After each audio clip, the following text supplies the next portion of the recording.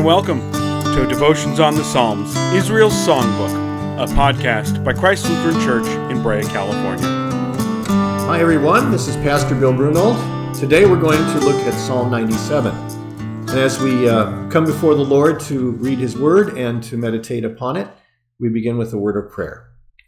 Our gracious Heavenly Father, You are our King, and we acknowledge that no matter what the circumstances of life may be, You are our King. You rule over us. And so, Lord, watch over us. Give us Your peace. Give us Your strength as we move forward during this time of pandemic and the challenges that are before us. Help us, Lord, to totally rely upon You and have a strong faith in the midst of everything that we're going through.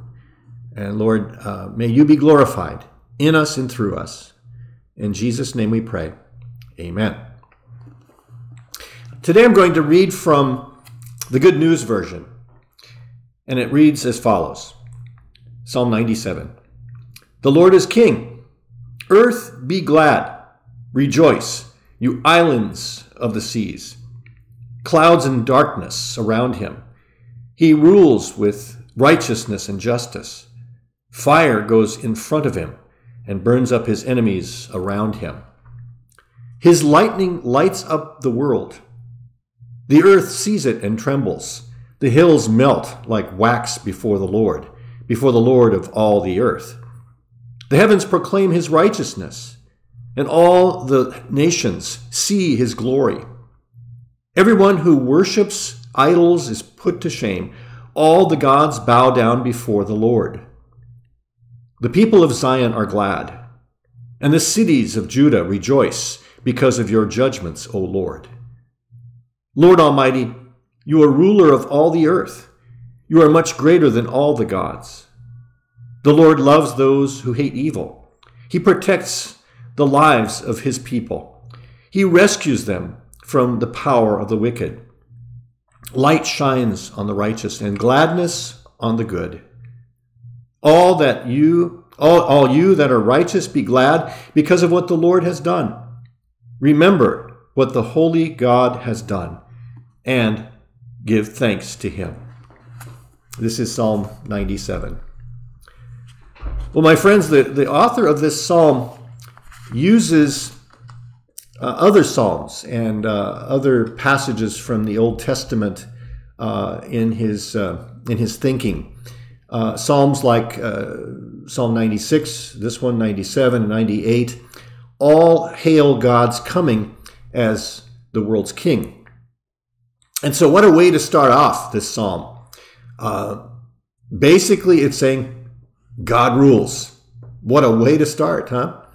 The God of Abraham, Isaac, and Jacob is the God who is actively planning. He acts, he rules over the universe, the entire universe. He is infinite, He is eternal, with unlimited power, unerring wisdom. And so He is the maker and the governor of all things, and we acknowledge Him as exactly that. His authority is absolute. He reigns to bring joy to the earth. In verse 2, we see that the psalmist may have had God's appearance at Mount Sinai in mind as he speaks about the thick clouds of the mountain and the smoke of a furnace, which is mentioned in Exodus. In verse 2, he talks about his throne of righteousness. His throne is based upon righteousness and justice. Maybe what he had in mind there in his inspiration from the Holy Spirit was that at the second coming, Christ, all people will see His glory. And that is true. All people will see His glory. And so the psalm goes on to, first of all, instruct the nations about the Lord's greatness. This is, of course, referring to the Gentiles. The Gentiles equal the nations and vice versa. And then he goes on later to instruct God's people about His righteous deliverance, his help in their lives. And so the psalmist describes the many ways in which God blesses and protects his people. Can you add to this? Well, I know you can add to this. I mean, first of all, he cares for their souls. That's number one, and that's the most important thing to him. He delivers his people from that which is wicked. He sends light before his people. He gives gladness to his people. Make your own list of things that he has done for you and continues to do for you. How he sent his son into this world to be our Savior and to give us his light. And through Jesus, we are then to be lights to the world. And so these are just a few of the things that he mentions here that are things that our God does for us, who blesses us. And so we rejoice in the Lord, and we consider his greatness and his goodness in all things. So what's interesting is that verses 6 through 9, he talks about nature and along with human beings revealing the glory of God, and that nature responds. Even nature itself is part of God's world, and the heavens proclaim his righteousness. And then later on, in a latter part of the psalm, we hear what sounds like wisdom that comes from Proverbs. And if you get a chance to do this, read from Proverbs. Read a proverb a day for a month, and it really kind of comes out really neat. So really, we have three things here. And as a pastor who's been at this a long time, I like three-part outlines. The first would be that first is that God shows up. God shows his glory in nature. He shows up in the mystery of the incarnation of his own Son in this world, who suffers on the cross, who rises from the dead, whose glorious ascension follows. That's the first step. And then the second step is that we respond. We respond in faith. And here we could speak directly of our experiences that we have in our own personal life and also in our congregational life.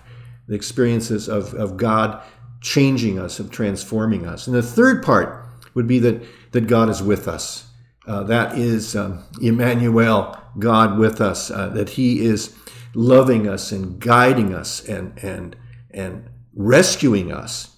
And so these are the things that God continues to do, loving us, guiding us, rescuing us, and giving us light and hope. And certainly in these times, we need light and hope. And Jesus gives us exactly that. With that in mind, we now pray. Dear Lord, you do reign. You do rule. And because of that, Lord, we feel secure. We know that our future is in your hands. And no matter what comes in our path, Lord, you are the light that guides us in whichever direction you want us to go. So be with us now, Lord, as we pray, as we continue to serve you, as we open our lives up to you and ask you, Lord, to bless us according to your gracious will. Be with those who are sick, those who are ill, especially those who have suffered from COVID-19. We pray, Lord, for your healing and your restoration. And Lord, be with our leaders, that they may make decisions that are wise and based upon what you want for your people to experience. Lord, these things we pray in the precious and strong name of Jesus Christ, our Savior. Amen. Now may the Lord bless you as you continue your day. Thank you for joining us. As a reminder, follow Christ Brea on all social media outlets and visit christbrea.org. We'll see you next time.